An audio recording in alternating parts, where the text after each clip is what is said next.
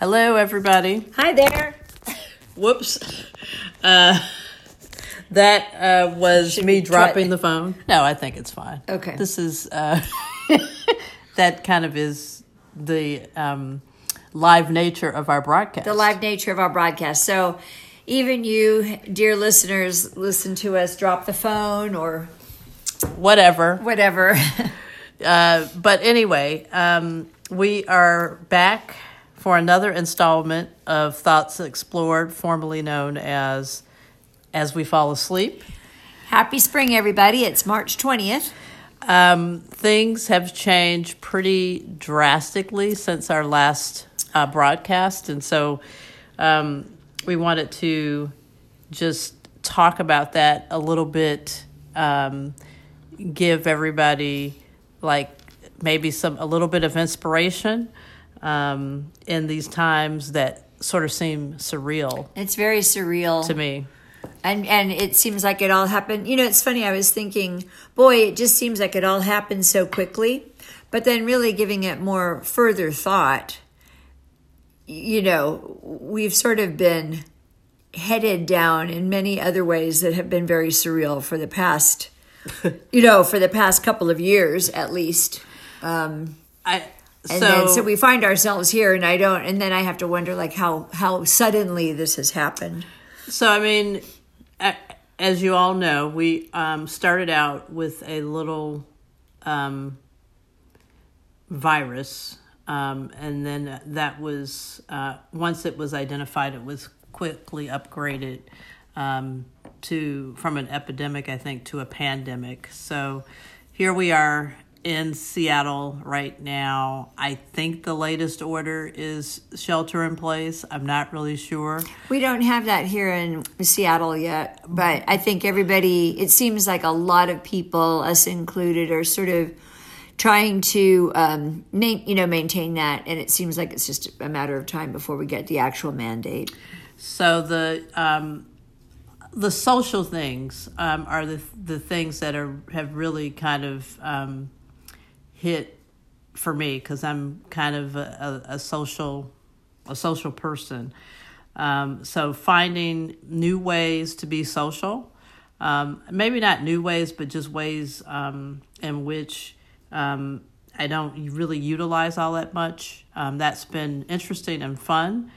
And then also just kind of getting new projects. How have you been coping with our sequester? The sequester, social distancing. Well, as many of you know, I never considered myself a terribly social sort of person to begin with, but I feel like I'm because of the severity and the unknown nature, the uncertainty and security of the situation. It's very different than me just not being very social. I have wanted to reach out. So you're saying you kind of like the fact that... No, I'm just saying that I have wanted to really reach out and be social, and not just because I'm told not to be. Because that's what I was going to say. Well, there's that too, because I never like to be told what to do, certainly ever. But, or I should say, and given the serious nature of this, it's not even just me being contrary. It's that I want to be in touch with my people, and I relish the times when we set up a FaceTime with friends, or even just, I'm so grateful that we have in this day and age the technology to FaceTime or Skype or the texting. Just texting. Yes. It would just seem really depressing and desperate if we literally were behind doors in our house and not have any idea how people were doing across the country. I 100% agree with that. I think, I've also been thinking about how will we be after this? And for me, I just don't know that we'll be going back to the way things were. And I say we as the collective we. I think we have a great opportunity right now to create something different. And I mean, it just seems like all of the systems that we had in place are slowly collapsing. And I think when that happens, there's an opportunity to replace that with something that's even better. And that doesn't say that there's anything wrong with anybody's life before that, but I think that's what's kind of helping me get through this particular time and thinking that what does this time afford us? It's definitely thought-provoking because yes. now we have a lot of time. Yes, and we have a lot of time to be create. Provoked, to be thought-provoked. Well, I think that, and I also think to get those creative juices flowing. I mean, we're just starting our gardening again. We're going to try some different things there. I'm going to try to make nigori sake. I'm very excited about that. Chris's end of the world as we know it, bucket list, making nigori sake. Well, I mean, it seems very easy. So I found a recipe, and I think the brewing is going to start either today or tomorrow, depending on when the ingredients arrive. But I think things like that, it could be much worse. It is much worse for many people. But it could be, on all scales, it could still be much worse, I think. Yeah. So I think that's what I kind of hold. How about you?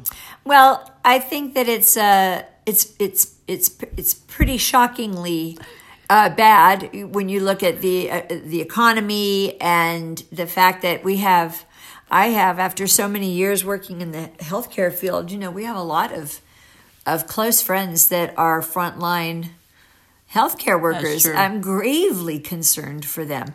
For Chris and I, neither one of us are working in the public sector at this time in our life anyway.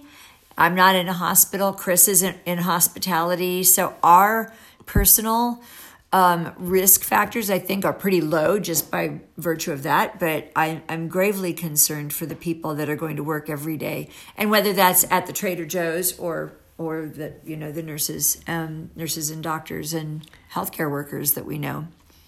So what was the question? Well, yes, we're concerned, but we also, there's like a little bit of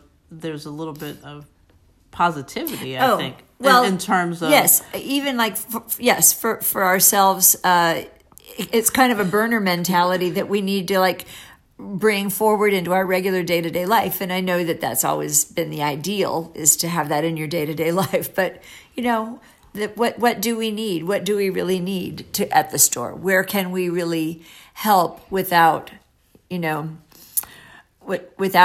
in the public? How can we do our part?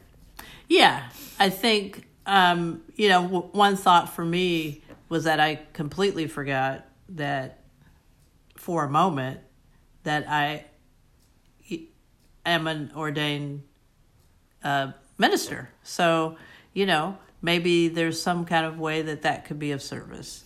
I have also been trying to, not very hard, to record my book. So, oh yes, to get your audiobook. I've got to get that going. I've talked about it, so I think tomorrow is the day. That will still be in this week, to try just to record a little bit of that. So, for me, I think the important thing that keeps me going is having a to-do list, and then making sure I get some things done on that to-do list. And then whatever doesn't happen gets rolled over, to the next day. That gives me a sense of purpose. And then also, like you said, making arrangements to talk to our friends and, making sure that we're still connected in that way. I like doing the live streaming on our Music Sundays since we're not having Music Sunday necessarily with physical people. Yes. We're still here doing Music Sundays. So last Sunday, Chris taped it.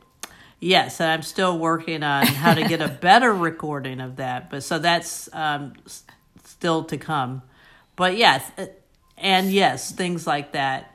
I would encourage everybody who's listening to this to find, cultivate whatever you're passionate about and find a new way to share that in your community, with your friends, with your family.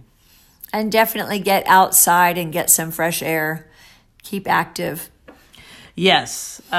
We do a walk with our dog. It's at least 3 to 4 miles, and then there's another walk in the afternoon. So that changing that focus, and it will really help with any cabin fever symptoms that might be occurring. That's for sure. So that's it. That's for the month of March. And like I said, things really did kind of take a turn. There is a possibility that we would do this a little bit more often, considering the fact that just to do check-ins. Just to do check-ins.